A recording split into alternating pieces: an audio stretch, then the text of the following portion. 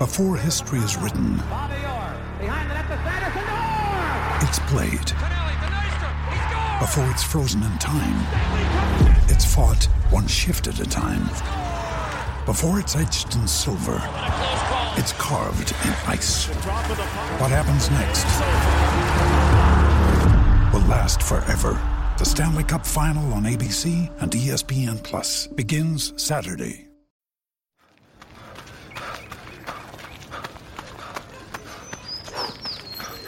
Going for your first ever run around the park. Literally running errands all over town. Running for the finish line and your personal best.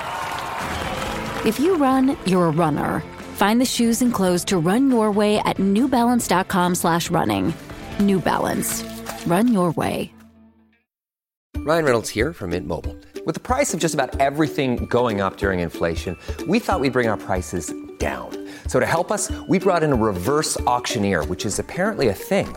Mint Mobile Unlimited Premium Wireless. How to get 30, 30, bit to get 30, bit to get 20, 20, 20, bit to get 20, 20, bit to get 15, 15, 15, 15, just $15 a month? Sold! Give it a try at mintmobile.com/switch. $45 up front for 3 months plus taxes and fees. Promo rate for new customers for limited time. Unlimited more than 40 gigabytes per month. Slows full terms at mintmobile.com.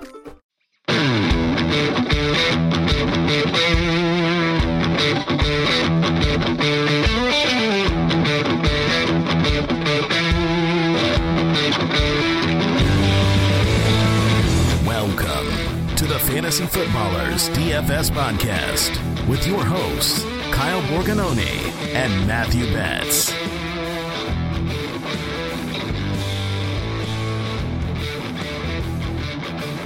Welcome in.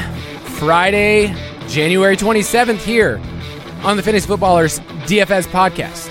I'm your host, Kyle Borgononi, and I am joined, as always, by Matthew, no longer Big Tuna, you'll be Big Haircut Betts. Dude, it's been a great day so far. I got a haircut this morning, and, you know, sometimes it goes well where you're, like, really thrilled with your haircut, and there's other times where you walk out and you're like, I look so awkward right now. This is in the first scenario. I'm not going to lie, Kyle. I'm looking good. I'm feeling good. We got the Eagles game on Sunday, so my heart rate is slowly getting faster and faster and faster as the days go by, as the hours go by. But I'm excited, man. This is the last kind of quote-unquote main slate. I mean, it's 2 games, but main slate of the year. Lots of different angles on this one. Lots of nasty boys that we can play here for the 3K range. Go ahead and hit that drop, please. Thank you very much. So it's going to be a wild slate, man. I'm excited to break it down. How you doing today?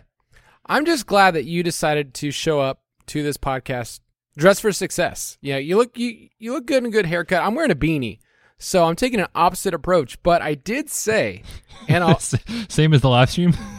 Hey, whoa! But can I quote myself? What is that called when you quote yourself?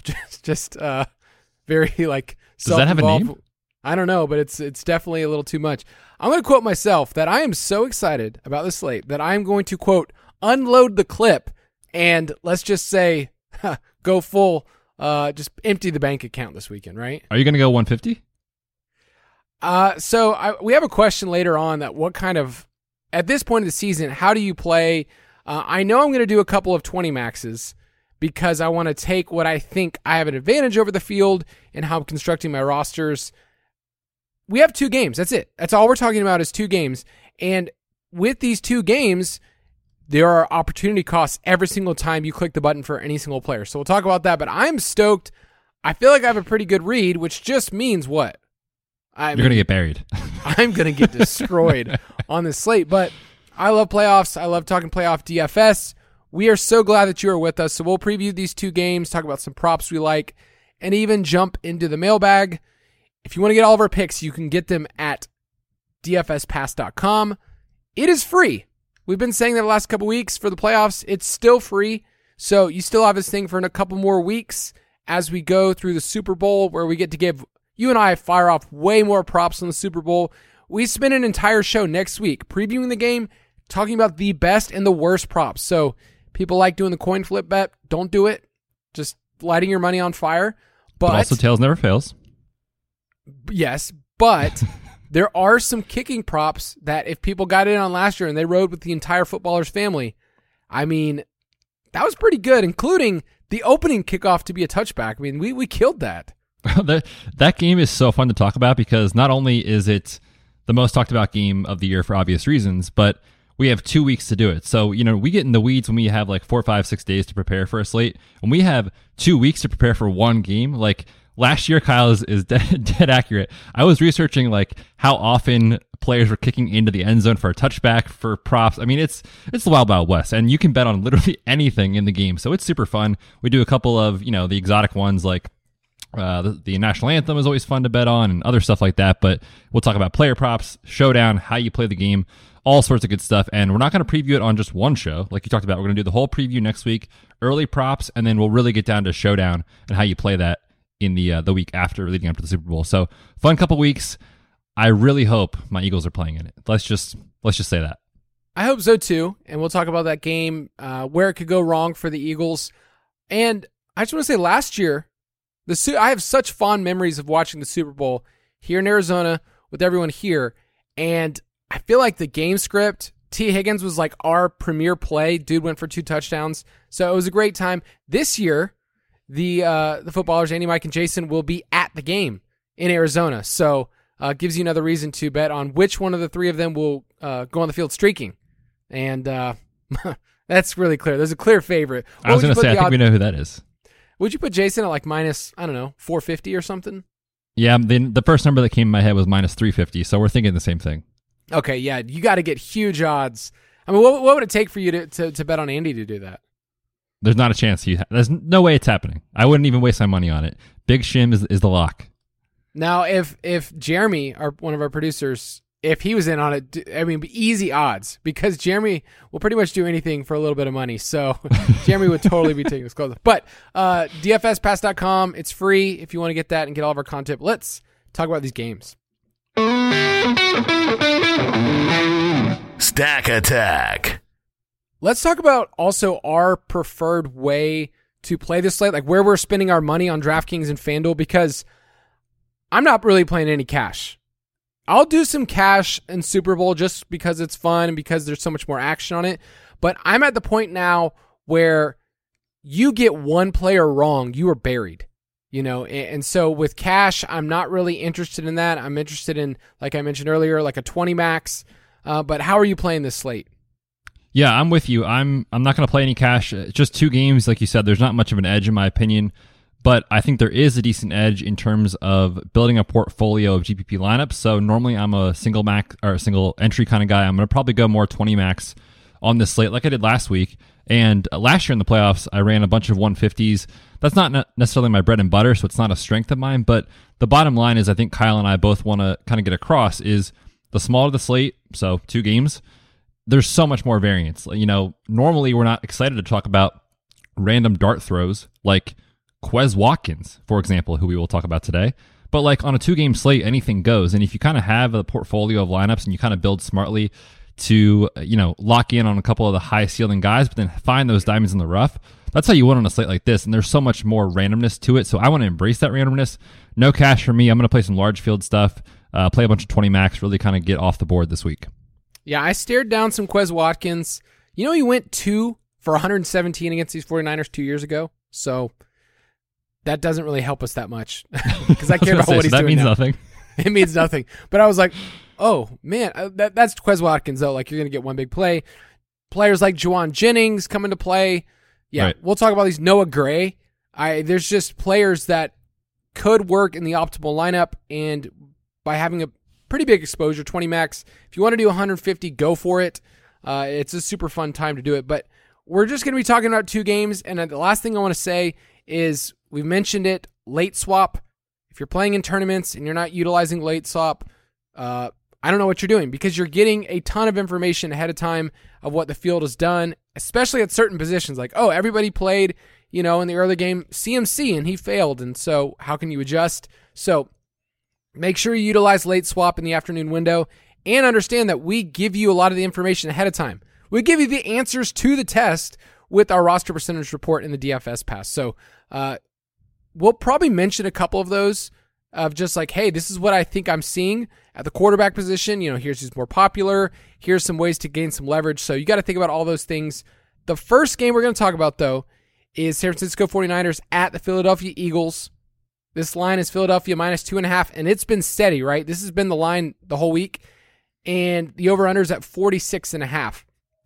The craziest thing is these are the two best defenses, not just here, but arguably in the league. Like, these were the two best ones from a yards per game perspective and in expected points per pass attempt. So you could look at this game and say it's going to be sluggish, but there are so many offensive weapons for both teams that you could see this clearly hitting the over. So do you have a certain lean based on what these teams have done and how they match up of the Vegas line before we go further? Yeah, my first lean on the game is I actually took the Eagles when it was -1.5 and then -2, -2.5. And then you said it did kind of stick there. I think if we see any 3s or 3.5s, like, people are going to jump on San Francisco. So I do think it's going to be a very close game. I also lean towards the under. Like, I kind of have this vibe in my head of maybe it's kind of similar to what happened last week with Dallas, where you see this 21-17 or 24-17 type of game. So that's kind of where I'm leaning. Now, that doesn't mean we don't want exposure to the game. Obviously, you have to on a 2-game slate. But what I kind of think about with how these teams match up, the Eagles have been so good at game planning for their opponents, meaning when they're facing a terrible run defense, and I think back to that Green Bay game in primetime, they just ran all over them. Green Bay couldn't stop the run, and they just said, okay, let's keep going. We've seen it with other matchups as well. Then they did the exact opposite the next week. Remember the game against the Titans? They just said, okay, Jalen Hurts, let's just make you a pocket passer. These corners can't match up with A.J. Brown and Devonta Smith, so let's just throw every play. That's what they did. So they can morph to whatever the defense is weakest at. Now, San Francisco is good, period, across the board. But if they have a weakness relative to their run defense, it's their pass defense. And I think when you think about the way that the Eagles are most likely to operate, it's not going to be jamming 20 carries to Miles Sanders up the middle. It's going to be trying to get their guys on the edge and in space, specifically down the field with perimeter wide receivers. So my early lean is to say I really want to lean into Jalen Hurts stacks, which means we love A.J. Brown and Devonta Smith on the slate. I'm going to be right behind you because I would say Jalen Hurts is easily my favorite quarterback. On DraftKings, he is. On FanDuel, he's more expensive than the rest of the field, so you do have to make a decision. But on DraftKings, he's my favorite quarterback by far.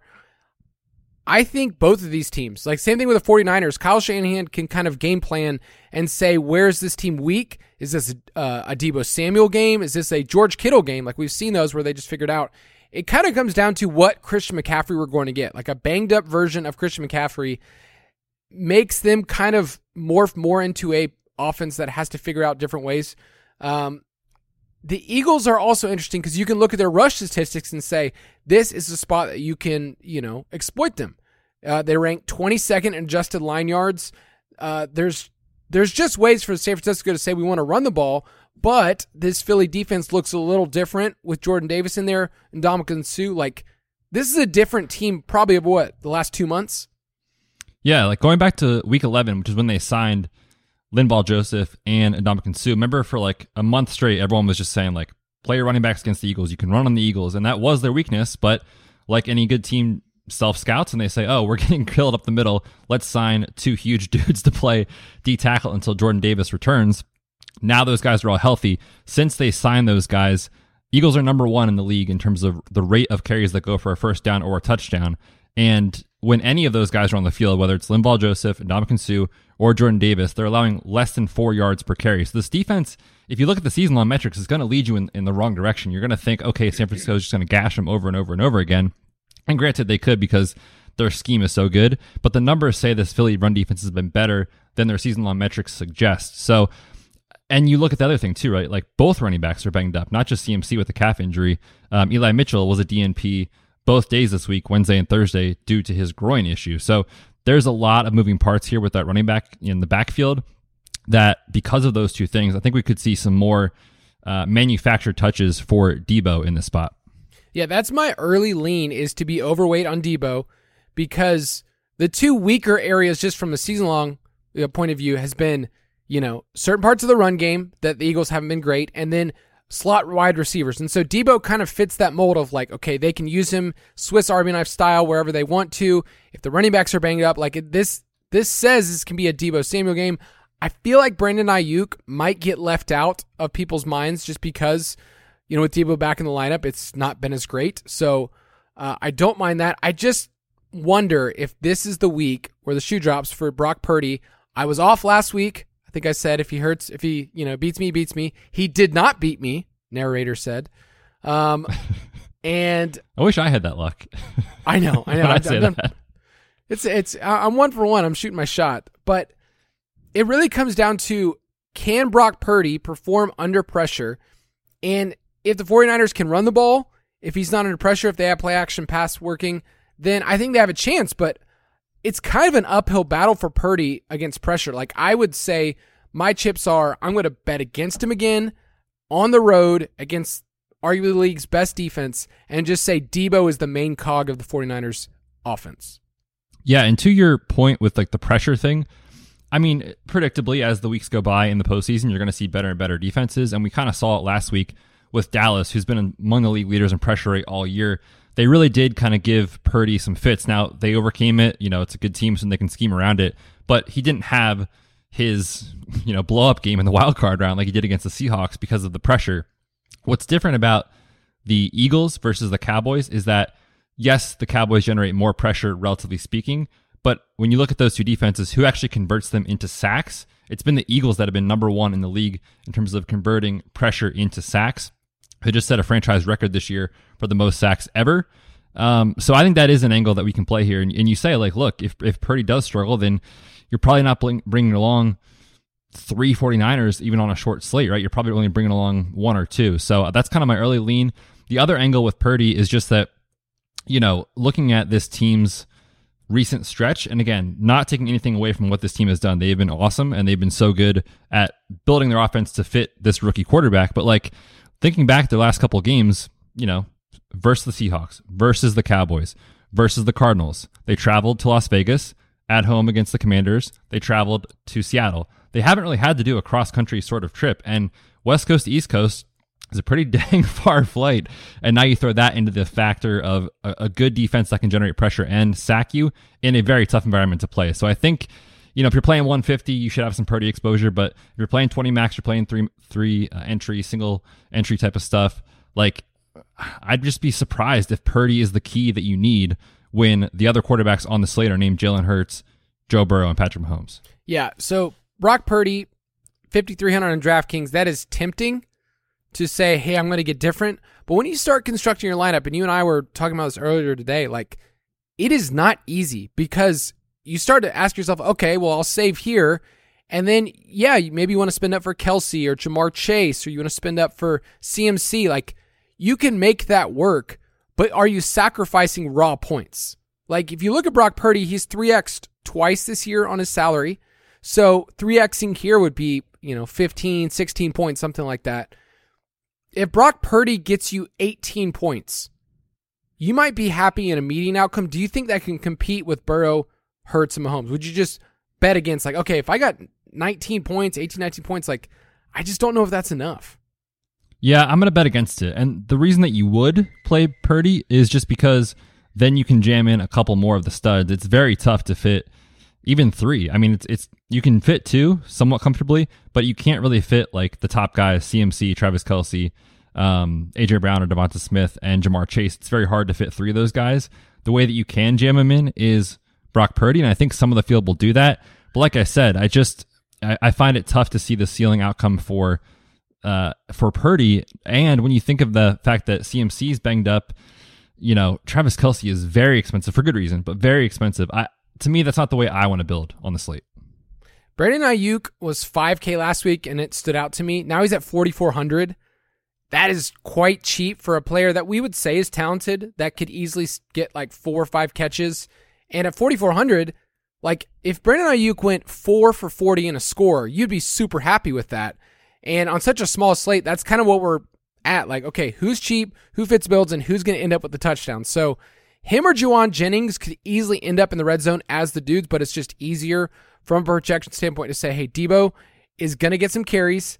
He's also ridiculously cheap compared to last year. Last year, when this team was in the conference championship game, he was $7,200.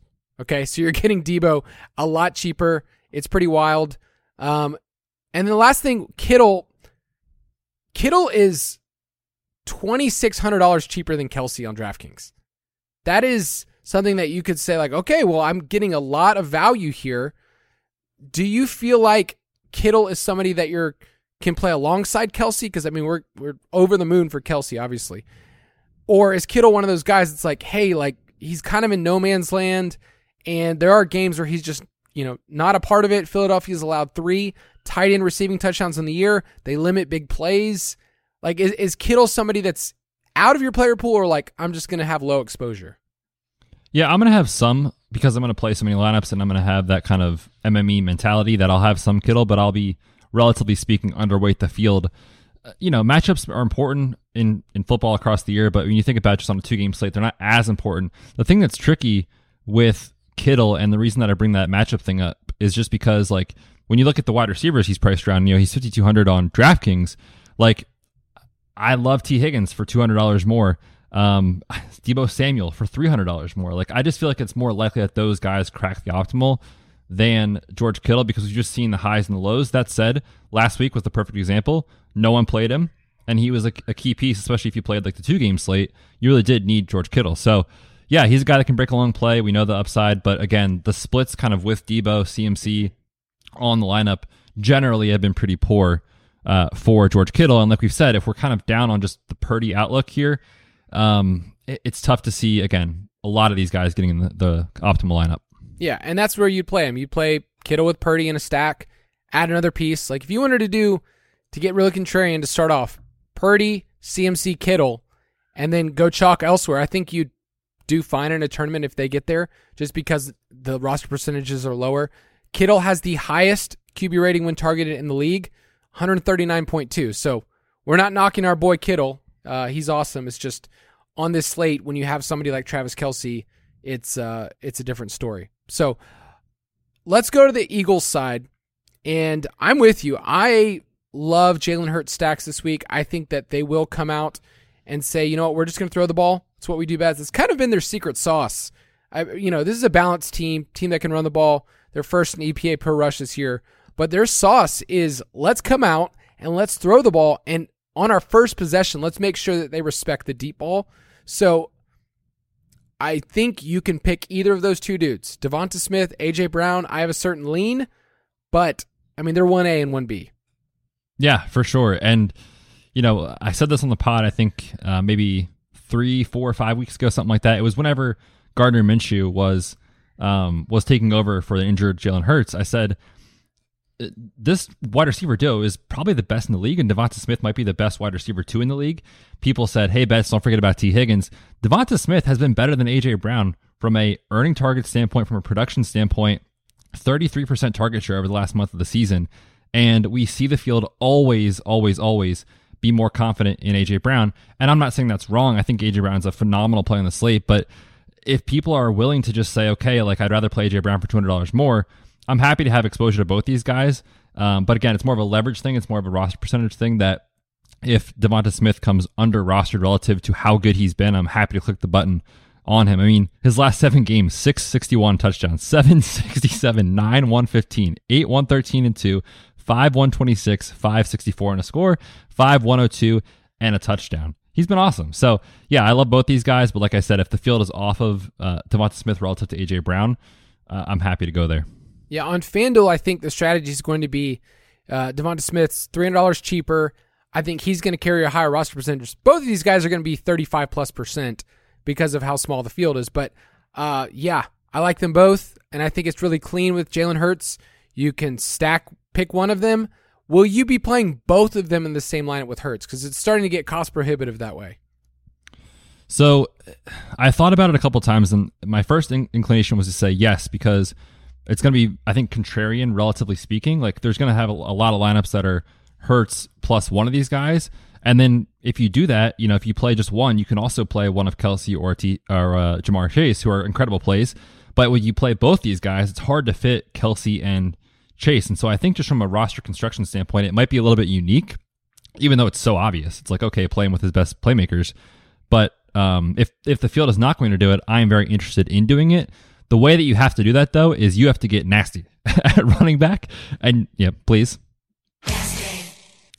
You have to get nasty at running back. And you have to play guys like maybe Elijah Mitchell if he's healthy, or Samaje Perine, who we'll talk about in a second, who I think is actually very viable on this small slate. So you do have to compromise elsewhere, but if Jalen Hurts goes for 275 and 3 scores and each of these guys catch a touchdown, that could definitely get there. So I kind of want to lean into it a little bit. Devonta Smith, this is something I was looking at in my research. He's correlated pretty negatively with Miles Sanders. Their correlation coefficient is negative 0.5. So in other words, Nerd. I know. Those are two players that I'm picking the game flow. I'm picking the script and saying, okay, here's where the touchdowns go. But I think Miles Sanders is a fine play. I just wish he got more passing work.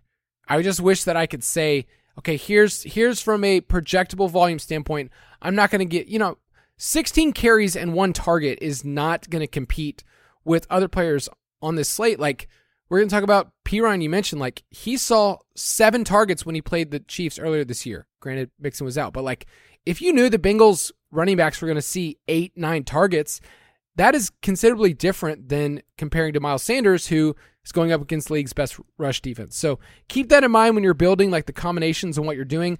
I have no idea what they're doing at running back, by the way. Like, last week, Kenneth Gainwell led the team in rushing yards. Boston Scott had an early touchdown. Sanders went 17 for 90. And their snaps were all around the 35% mark. So can you have confidence, or is it just guessing, like, who's getting the touchdown? Well, what's tricky with Miles Sanders is if you just look at the box score from last week, you're going to miss out on the fact that the game was over halfway through the second quarter. Right. And that's when his touches really started going down. But in the first quarter and the first half, Miles Sanders was getting the lion's share of the touches. He did get vultured by Boston Scott. That's always a concern. And Jalen Hurts is always a concern for a rushing score at the goal line. And that's how it goes wrong for Miles Sanders most weeks is, he has a good game on the ground, like 16 for 85. Like, that's a productive game from an NFL standpoint that really helps his team. But if he's not catching passes, that's 8.5 points in fantasy. That doesn't help us at all, right? So he needs a touchdown.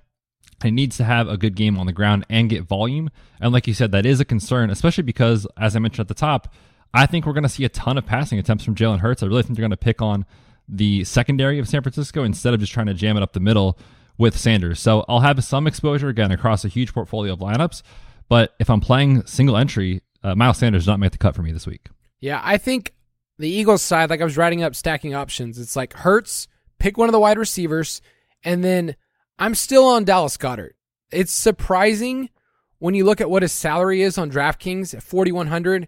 I mean, he's priced up on FanDuel, $6,400. He's right there with Kittle, but $4,100, when you think about that as just like a flex player, like, that is ridiculously cheap when you're saying Dallas Goedert has to compete with Tyler Boyd, Kadarius Toney, MVS. Like, he has a better projectable median outcome than those guys, and we know that he's involved in the red zone. So to me, it's a Jalen Hurts double stack, and then Debo is the best option on the other side to bring it back.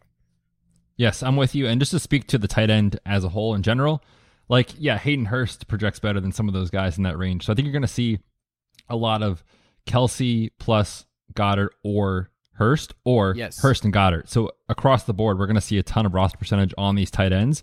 So just thinking about the way the field is building, and I'm not saying that's wrong. I think if you're playing cash, that's probably right. But if you're thinking about the way the field is going to build, and you can get different if just you're not playing 2 tight ends. I think we're going to see a ton of that this week. Yeah, we always preach the best thing in a tournament is finding the wide receiver in the flex that can get there. And on this slate, there are about 3 heavy hitters that just are above the rest in terms of pricing, like Chase, Devonta Smith, A.J. Brown. I think you can fit in 2 of those in your lineup, but it's kind of figuring out who are the other 2 dudes. It's really hard if you're doing Chase, Brown, Debo. Can you fit Kelsey in there too? It's just, there's one of those guys that feel like it's going to be left out. So maybe later on, I'm going to put you to the test and say, okay, we're going to have exposure to all these guys, but like what combination? Because I feel like Chase, Brown, Smith, Debo, Kelsey, I want 3 of those guys in my lineup. Yeah, they're the key. If you hit on the right spend up options, I think you're going to have a really good weekend. And if you miss, then, well, on to the Super Bowl. That just means that it's going to be a Quez Watkins, Justin Watson, Trenton Irwin weekend. What a time to be alive. Do you have a certain lean on this game? You said you already took Philly minus 1.5. I took it, right when it came out on Sunday night, and I also think the under is in play, under 46.5. I'd take Philly minus 2.5. I think, like you mentioned, if it gets up to 3 or 3.5, no thanks. But yeah, they're at home. I think they can do it. My early lean is to say I'm going to build as if Brock Purdy is not going to come through in the same way. And doesn't mean the pass catching options won't get there. It's still possible. Let's take a quick break, and then we'll get back to the next game.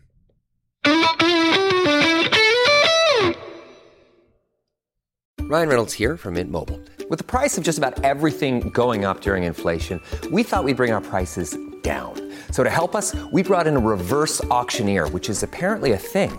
Mint Mobile Unlimited Premium Wireless. How to get 30, 30, bit to get 30, bit to get 20, 20, 20, bit to get 20, 20, bit to get 15, 15, 15, 15, just $15 a month? Sold! Give it a try at mintmobile.com/switch. $45 up front for 3 months plus taxes and fees. Promo rate for new customers for limited time. Unlimited more than 40 gigabytes per month. Slows full terms at mintmobile.com.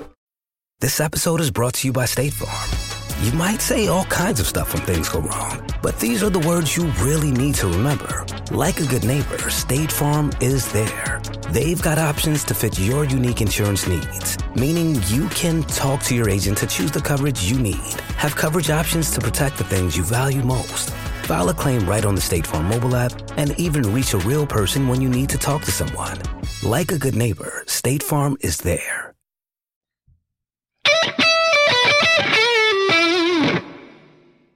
So apparently there's another game to be played after that, and it's one of those that the people love. The people love this game.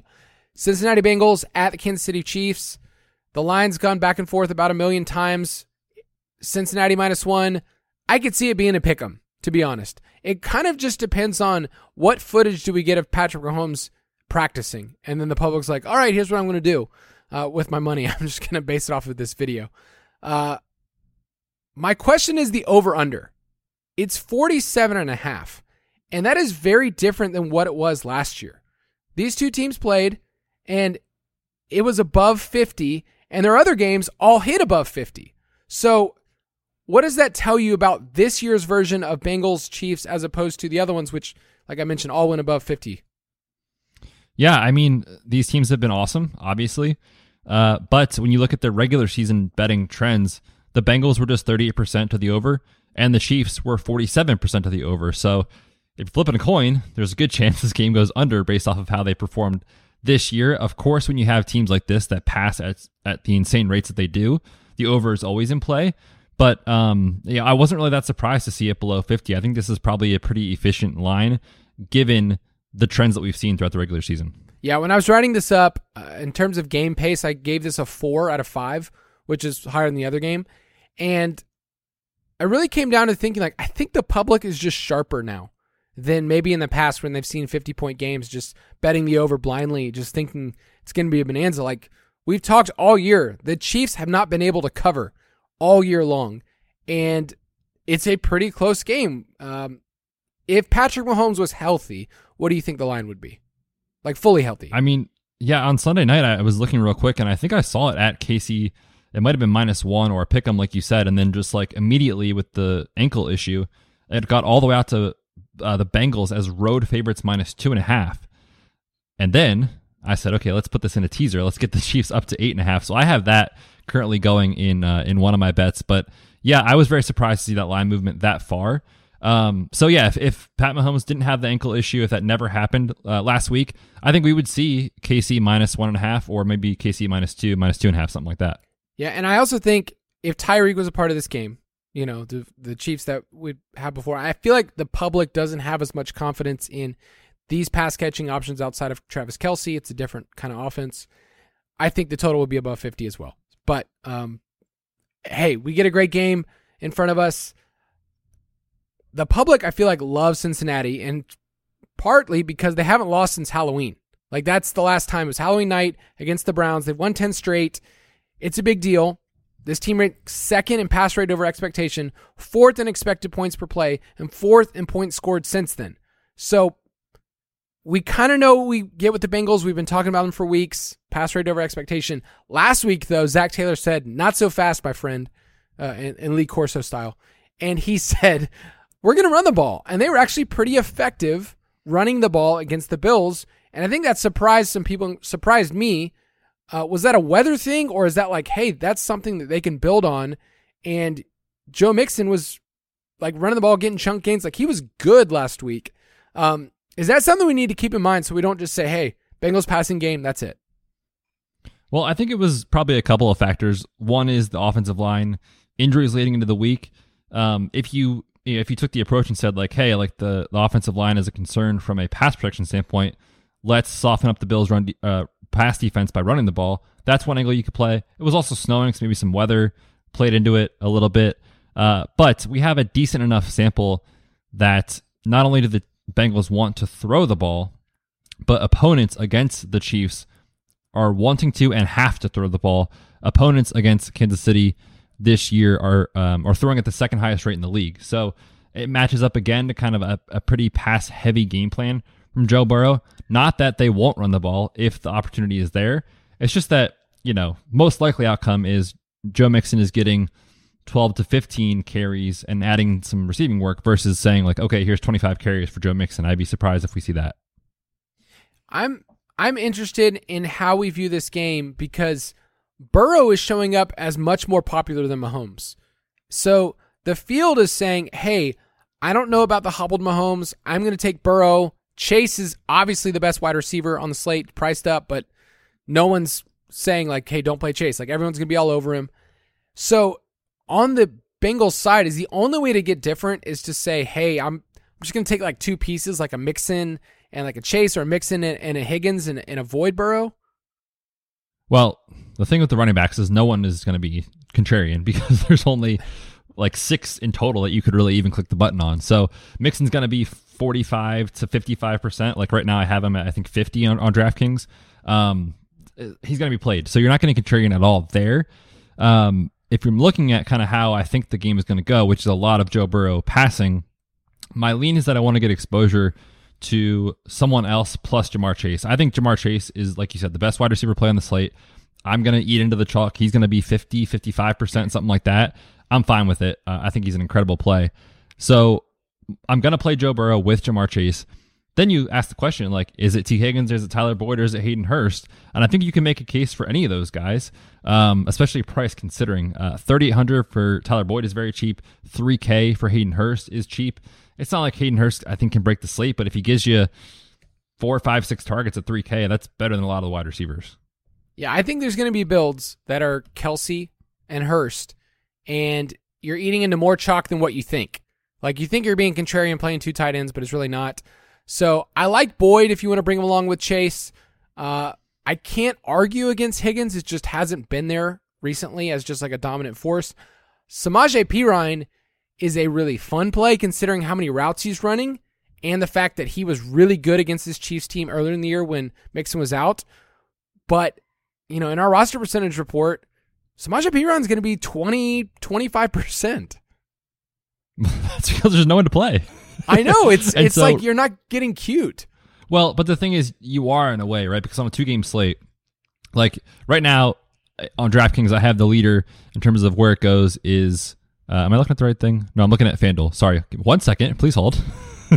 I have it right now as Joe Mixon, Christian McCaffrey. That could change with the injury concern issue.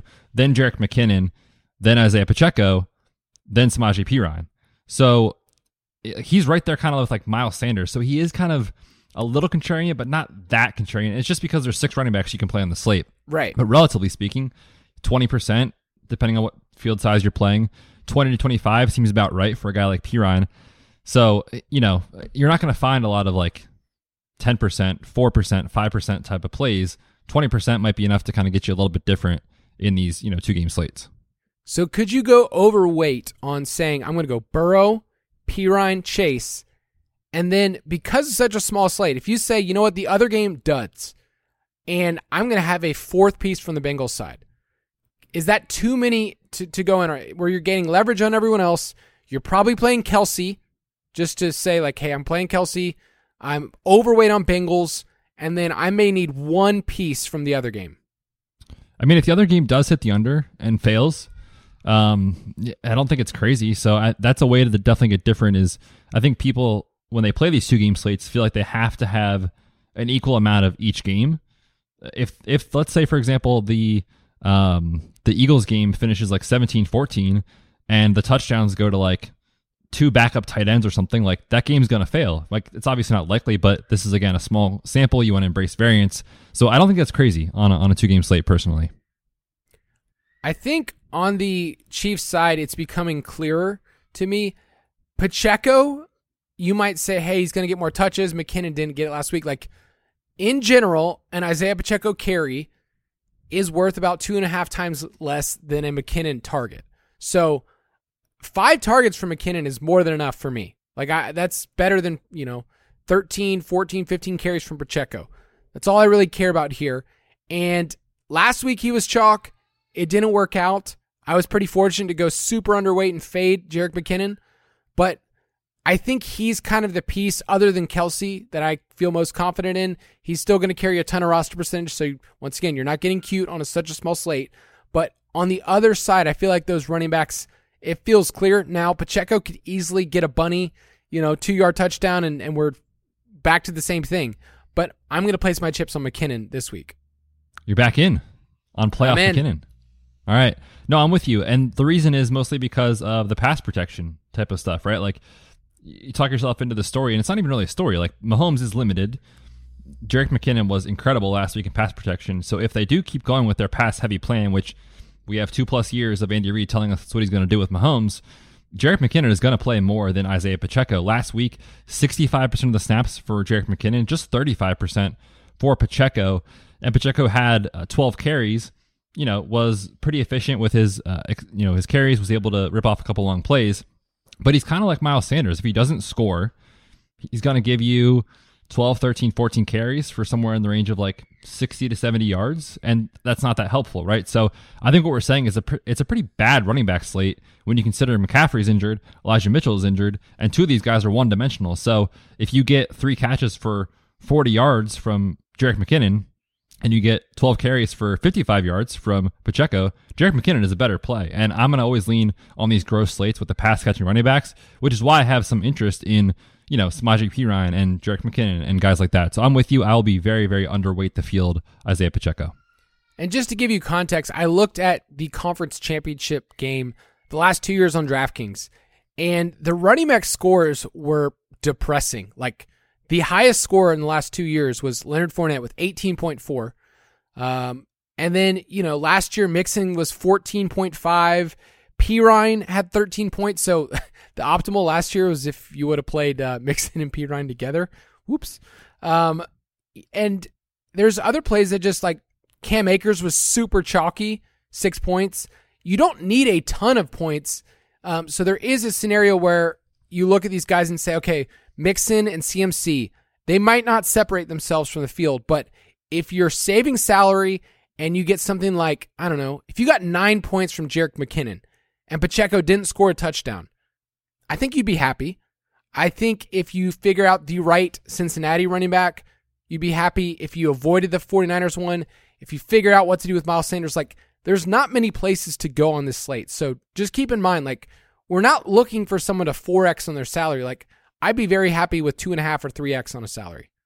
Yeah, and I think the running backs are not going to be the key that wins it for you. I think, like I said at the top, you're going to have the right high-ceiling pass catchers. The wide receivers are the key to the slate, and we can include Travis Kelce in that. And that's why I'm not really that interested in trying to spend up and jam in McCaffrey in every lineup or Mixon in every lineup, is because I think the way that you win the slate is with these high-ceiling wide receivers. The public also has given a lot of love on Twitter to your boy Lou, Sweet Lou, the defensive coordinator of the Bengals, because they've been awesome over the last 8 weeks. This defense is on a roll. They rank 3rd in points per drive, 2nd in play success rate, and you saw last week what they did to Josh Allen, where between blitzing and rushing only 4 people, like, they were just like covering everything perfectly. He called a perfect game, basically. I do want to point this out, though. The Bengals secondary, over the last 8 weeks, they've been great. They are ranked 28th in explosive pass rate, but they've been fortunate. They rank 4th in TDs allowed. So they've been giving up big plays, but not giving up big plays that have resulted in touchdowns and red zone touchdowns. That is the Patrick Mahomes special, that he can, dink and dunk his way all the way through, figure it out, but in the red zone, he is a monster. So I'm trying to use that information of how dominant the Bengals defense has been and say, this is Patrick Mahomes, this is different, and trying to find some edge with the wide receivers. So help me help you out there by sorting out these wide receivers. Juju, MVS, Kadarius Toney, and dare I say, Justin Watson. What should I do?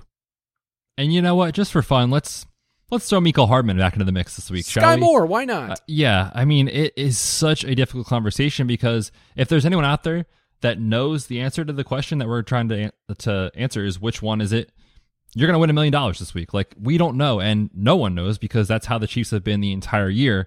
When you're thinking about making the argument for these guys, Juju is going to be on the field the most, so that's fine. But he's been terrible. He hasn't done anything in the box score. MVS is out there doing wind sprints, and he's played 50 or less % of the snaps 5 of the last 6 weeks. We have an under on him in props this week. Kadarius Toney is awesome on a targets per route run basis. They're manufacturing touches for him, but he ran 12 routes last week. So like, it's so hard to figure out. And now you bring back in someone like a Mecole Hardman, Justin Watson's out there running around. It's just tough when Kelsey's taking up so much usage. So my lean, and this is crazy because I don't normally think this way because I want to bet against outliers. My lean is if I'm going to play one, like, I think I like Kadarius Toney. At least he's earning targets, and we know he's getting the football. MVS literally has been going out there running a bunch of routes and getting 2, maybe 3 targets if he's lucky. Yeah, they signed him for $30 million so that he could prove that he can run. Yeah, Toney, 20 snaps last week. You mentioned 8 opportunities. So you like the manufactured touches. It could also be a game where he gets 3 touches for 20 yards, and who knows. On FanDuel, I do like MVS. He's mispriced there relative to what he can do, so I don't mind that at all. Also, it was kind of fun looking through the conference championship games last couple of years. Did you remember that MVS went for 24.5 DK points 2 years ago with the Packers? He probably caught a long touchdown or two, right? Yeah, he was rostered just for 12.6%. So okay. That was, everybody's playing Devontae Adams, and he was fine at 21.7. Cooper Kupp last year went for 40 points. He was freaking awesome. Yeah, I just think that if you're playing Mahomes, you're going to stack him with Kelsey, and Kelsey the last 2 years has balled out 35-plus points in both games. And you're finding out who the ancillary piece is. Is it Jerick McKinnon, or is it MVS or Justin Watson? Those are the only guys getting deep targets. I can at least say that. I don't know if they're efficient. I don't know if they're going to catch them. But you could see a deep target happen there. So in a tournament, I don't mind MVS on FanDuel. I'm pretty low on Juju. I don't care about a median outcome because of the other wide receivers on the slate that I know can outdo him, like A.J. Brown, Deebo Samuel, Jamar Chase. Like, I guess 4,700 is pretty cheap. Like, if you got 5 for 40 from Juju, would that do it for you? I mean, it's crazy to say, but it might be okay on the slate because it's so small. So, I mean, I'm going to use roster percentages to help me. Like, right now I have, looking at DraftKings, I've got Juju projected for about 35% and Kadarius Toney at 21%. I'd rather play Toney at 21 than Juju at 35, personally. Yeah, you save $1,000. I think it's the right call. Let's finish off by just mentioning why Kelsey is just unbelievable. He's the wide receiver 1 on this slate. He's the top pass catcher on DraftKings. He's only $100 behind Jamar Chase's FanDuel. You need to think of him that way. He's being targeted on 26% of his routes this year, which leads all wide receivers and tight ends on this slate. And he's converting 68% of his receptions into first downs. So fading Travis Kelce is not the smartest thing you could do, but in a large field, there is merit to saying this guy's not going to get there. The other tight ends do. I mean, Goddard could give you 70% of what Kelce can do. Like, Goddard can get you 18-plus points or something. But I just can't get on this podcast and say fade Travis Kelce. I can't. No, it would be absolutely terrifying. But like I said, you're picking between a couple of these studs, and one of them is going to fail. And so if you're playing multiple lineups, think about that, obviously, from what you're doing as far as your exposures. And I'm not going to play Kelce in every lineup.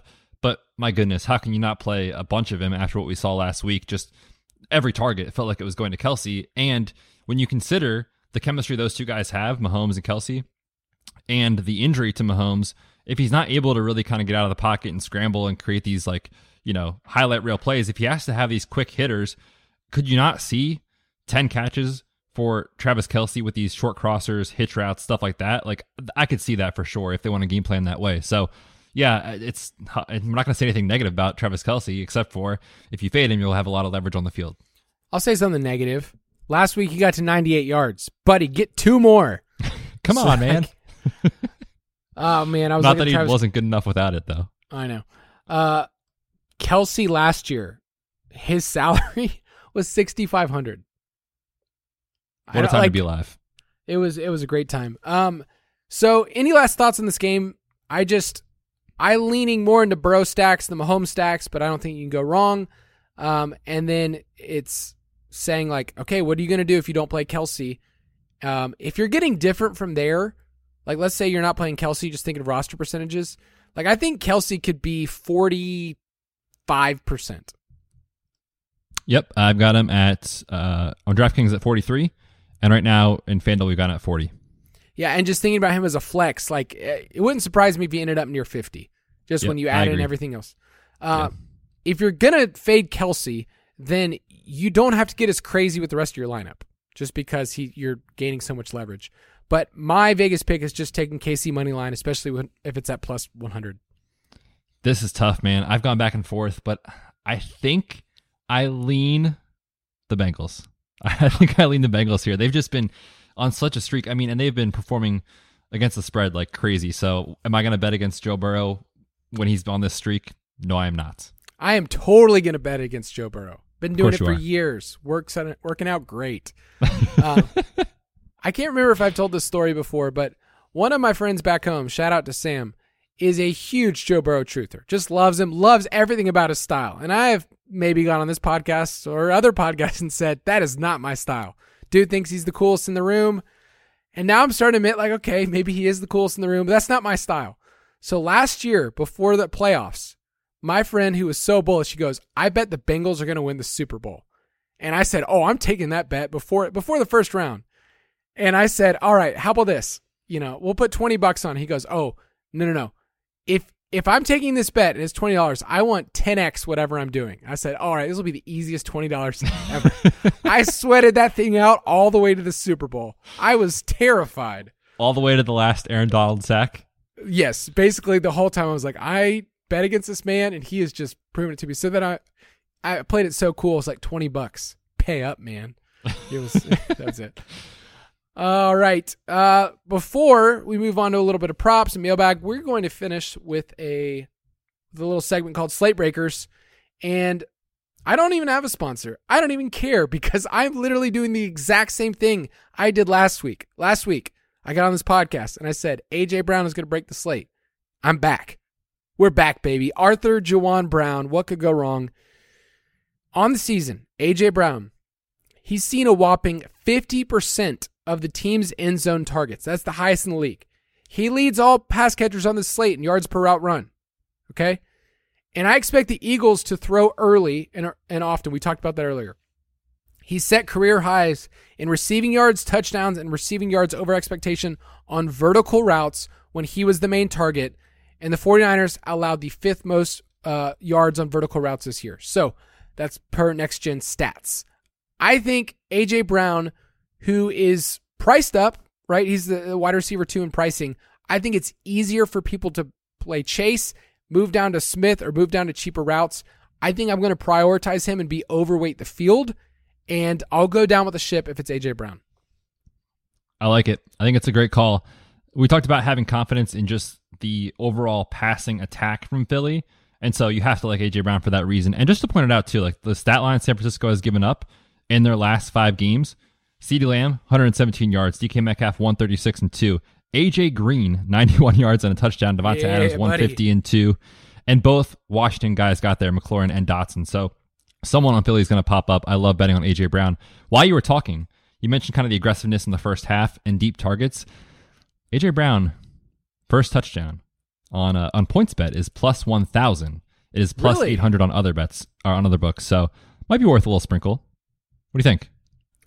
I'm running there right now to burn up my money. Okay, perfect. Love that. And by the way, those are the hardest markets to get right, so don't take our advice, but just for fun, if you want to have a little sweat, that's a good one. I am going to also stick with the wide receiver. He's going to be chalky. I don't care.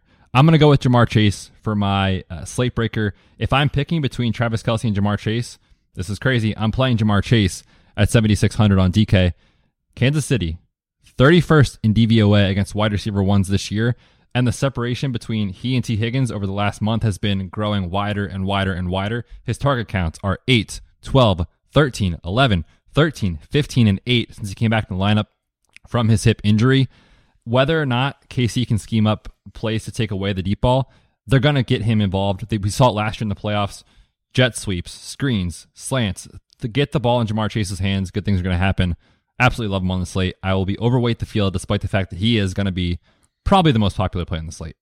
All right, I'm going to break protocol here, and I'm going to make up a new category. I need to hear your sneaky sneak of the week. And that was awesome. I know, I liked it. I need a player that's just like, hey, I'm taking my shot. It's a dart throw, but somebody that's lower. So I'm going to say mine is the MVS Justin Watson duo. One of those two, I think, can catch a long touchdown. That's my sneaky sneak of the week. Sneaky sneak, I like it. We kind of already talked about mine. I actually kind of like Samaje Perine, not for the fact that he can break the slate by any means, but if Joe Mixon gives you 10 and Samaje Perine gives you 9, like, he's so cheap that I think he's a better play, right? So I think we'll catch a few balls. Kansas City's allowed a ton of receptions to running backs. That's what this is all about. I don't care what he does on the ground. I just want him to catch 3, 4, 5 passes in this game. Gosh, I already have a sponsor lined up for that segment. For the sneaky sneak? Yeah, it works on a couple levels. Skechers sneakers, you know? I knew it was going to be a sneaker company. It had to be. But it's Sketch, man. Sneaky Super sketchy. You know what the official shoe of pickleball association is? It's got to be Skechers, isn't it? It's Skechers. I was really sad. I was like, oh, is. God, this is the worst. All right, let's prop it up. Prop it like it's hot. If you want to get all of our props, you get them in the DFS Pass, dfspass.com, and Bets gets to alert the lovely people in our Discord channel and says, hey, this is live, take it, and then the people hammer that, and we move the lines. Nothing better than moving the lines. I will take, since we're so bullish on the Eagles passing game, we talked about this a little bit earlier, but Jalen Hurts, over 32.5 pass attempts over the last 5 games, 39, 31, 37, 35, and last week, 24, because they were killing the Giants. I'm really glad that we were just all over the Eagles, too. Like, I was feeling pretty good about Eagles minus 8.5 or whatever it was. But San Francisco is facing the 3rd highest pass rate, the 7th highest pass rate over expectation. I think you can lean into the passing game, and I think they'll do it early. So Jalen Hurts, over 32.5 pass attempts. I like it. We wrote it up at 31.5, and it is obviously moved, so very much a fan of that one. I think we see a ton of passing attempts from Hurts. This one that I'm going to give is scary. I'm going to take Christian McCaffrey under his rushing yards. And when we wrote it up, dare you? We got it at 64.5. It was also on like Underdog Pick'em at 65.5, Prize Pick 65.5. But officially now it's at 62.5. I still like the under there. It's not that I don't think McCaffrey is a good play because I think he can catch passes on this slate, which is what you need. We talked about the Philly run defense improving over the last 5-6 weeks. But when you're looking at the games when Elijah Mitchell's been in the lineup, and this could go south if Elijah Mitchell doesn't play, but I think he will. And so the reality here is just the fact that in the games that they play, he isn't really getting a ton of volume in terms of carries. He's been under the mark in 5 or 6 games with Elijah Mitchell. The only time he went over was against the Seahawks, and he had to rip off like that 65-yard run to get there. So I'll take the under on the rushing yards. Doesn't mean he's a bad DFS play. I just think we're going to see more probably receiving work from McCaffrey here than rushing. Let's hop in the mailbag. Mailbag. If you want to keep the questions rolling, the best place to do it is in our Discord channel. You can always ask those people night and day. Some people, I feel like they don't sleep. They just live for the DFS channel. And I'm happy when I go into work and I get to hop in there and see, hey, people are talking. They're talking about the slate. They're talking today. They were talking about golf DFS, which I know that you are a champion, a guru of sorts when it comes to golf DFS bets. I love golf DFS. It's very hard to win because there's so much variance, but it's a ton of fun. It's one of those sports where I wish, but we're almost transitioning into NBA DFS season where Betts and I won't lie, we'll throw out some stuff in our channel. We'll dabble. Yeah, but football's a bread and butter. This first question's from DM310 from Discord. How do you think the field will approach Mahomes this week? And what are you going to do based on this? So I pulled our roster percentages that'll be live in DraftKings, and Mahomes is going to be the third most popular quarterback, but I think he's going to come in, 18 to 22%, somewhere in that range, where it's fine. And when you look back, like, there's games where Mahomes doesn't get the volume that you think. Like, when these two teams played earlier in the year, he had 27 pass attempts. Like, that's not enough to compete with Joe Burrow and the legs of Jalen Hurts. So my approach is, if the field's going to be low on him, then I think you can play him in a tournament. But I think I can soak up the production in Jerick McKinnon and Travis Kelce, and I'd rather just place my bets with Burrow and Hurts. Yeah, I'm with you. I think that roster percentage seems about right, and I'll probably match it relative to the field. I don't have a strong lean. And when you're thinking about the way these guys can score points and win and separate, you mentioned the rushing with Jalen Hurts. Obviously, no one can touch his ceiling from a rushing standpoint at the running back or the quarterback position on the slate. But we didn't even talk about this with Joe Burrow. Very quietly, only the Lions allowed more rushing yards to quarterbacks from week 9 on after the Chiefs bye week. So Joe Burrow, I think, can run the football. We saw him have his best rushing game of the year, 11-46-1 against these Chiefs earlier this year. So when you're thinking about the argument for Mahomes is obviously always efficiency, pass volume. They're so good. But we keep saying in the playoffs, Mahomes runs the football. I don't think we're going to see the extra, 25, 30, 35 yards that maybe we could have gotten from Mahomes in a normal game. So I'm with you that I think it's probably right that he's the third most rostered play. Next question from Baba Ganoush. Been really struggling the past few weeks. Feels like the good plays haven't been panning out. You ever play a fully contrarian lineup to hedge? And I was thinking back, okay, like, who were the really good plays? Last week we talked about CMC as like, okay, why did they price him here? And, he got banged up and the game went a little different and it hit the under. There was other plays that we really liked, especially the Bills, where it's just like, hey, you know what? Like, it just didn't work out the way we wanted to. And the snow was there, and Josh Allen was getting pressured. So it's tough when really good plays from points per dollar don't work out. But when you say a fully contrarian lineup to hedge, I think you're missing out on what we say by contrarian, because chalk is chalk, and it's good sometimes for a reason. Like, Travis Kelce can blow away every non-quarterback play on the slate. He could blow away the quarterbacks too. It's totally possible. So we're not saying get totally contrarian and have like 6 contrarian pieces in your lineup. You don't want that at all. You will get buried based on raw points. But yeah, I mean, I get it. Like, it can be easy to swing on the pendulum of like, hey, this didn't work, so I'm going to try something different. And that's tough because there are weeks where it seems like the chalk just smashes and you're like, oh, duh, I should have just played the best plays. And then there's weeks where the best plays are terrible and, contrarian players have a really good week. And that's part of the weekly grind and kind of struggle with DFS, is that it's hard to predict those weeks. Sometimes you can tell when the chalk feels a little more fragile, but on a 2-game slate, I would be absolutely shocked if one of McCaffrey, Kelce, AJ Brown, or Jamar Chase are not in the optimal lineup. So again, don't get super, super weird.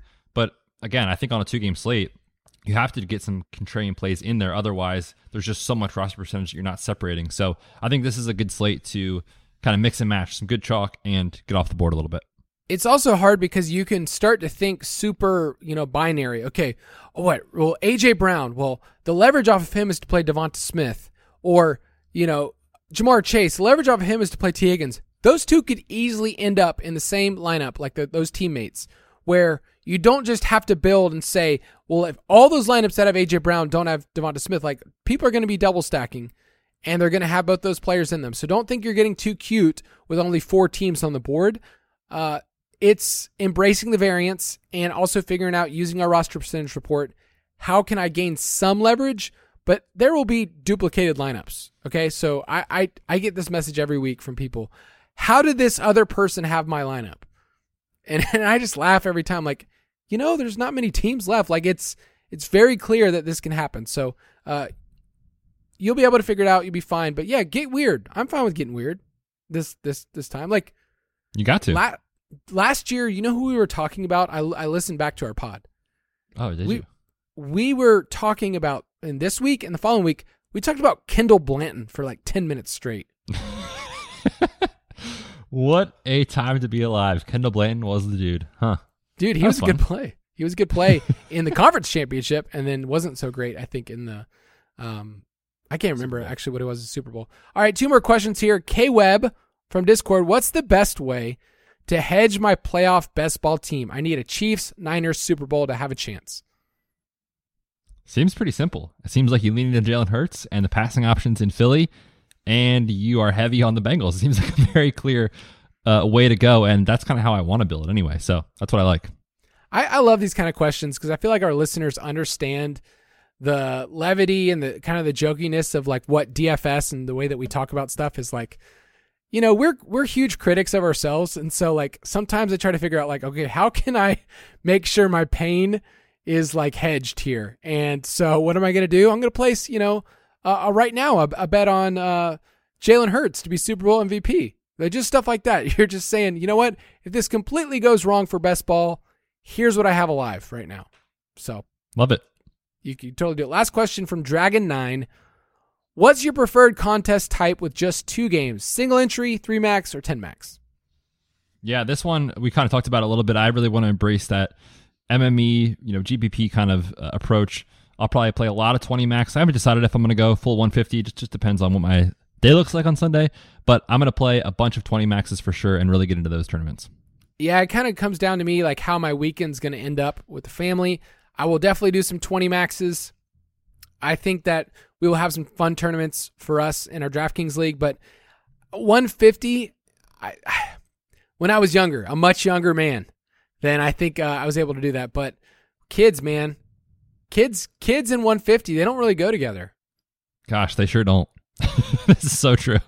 You need to tell that to Monica. Just say, hey, I can't help with the Twins tonight. I'm hand building 150 lineups. And I got to late swap all of them. Jeez. All right, if you want to play, yeah, if you want to play with us, go to ballersdfs.com. You can play our DraftKings League, Fantasy Footballers DFS Board Plus Bets. We'll open some fun contests and even more as we get closer to the Super Bowl. So play with us at ballersdfs.com. Bets, sign us off. What a weekend ahead of us. Fly, Eagles, fly. Please, please, please, please make it to the Super Bowl. We're back next week to give an early preview of that game. Enjoy the game this weekend. Should be a ton of fun. We'll catch you next week.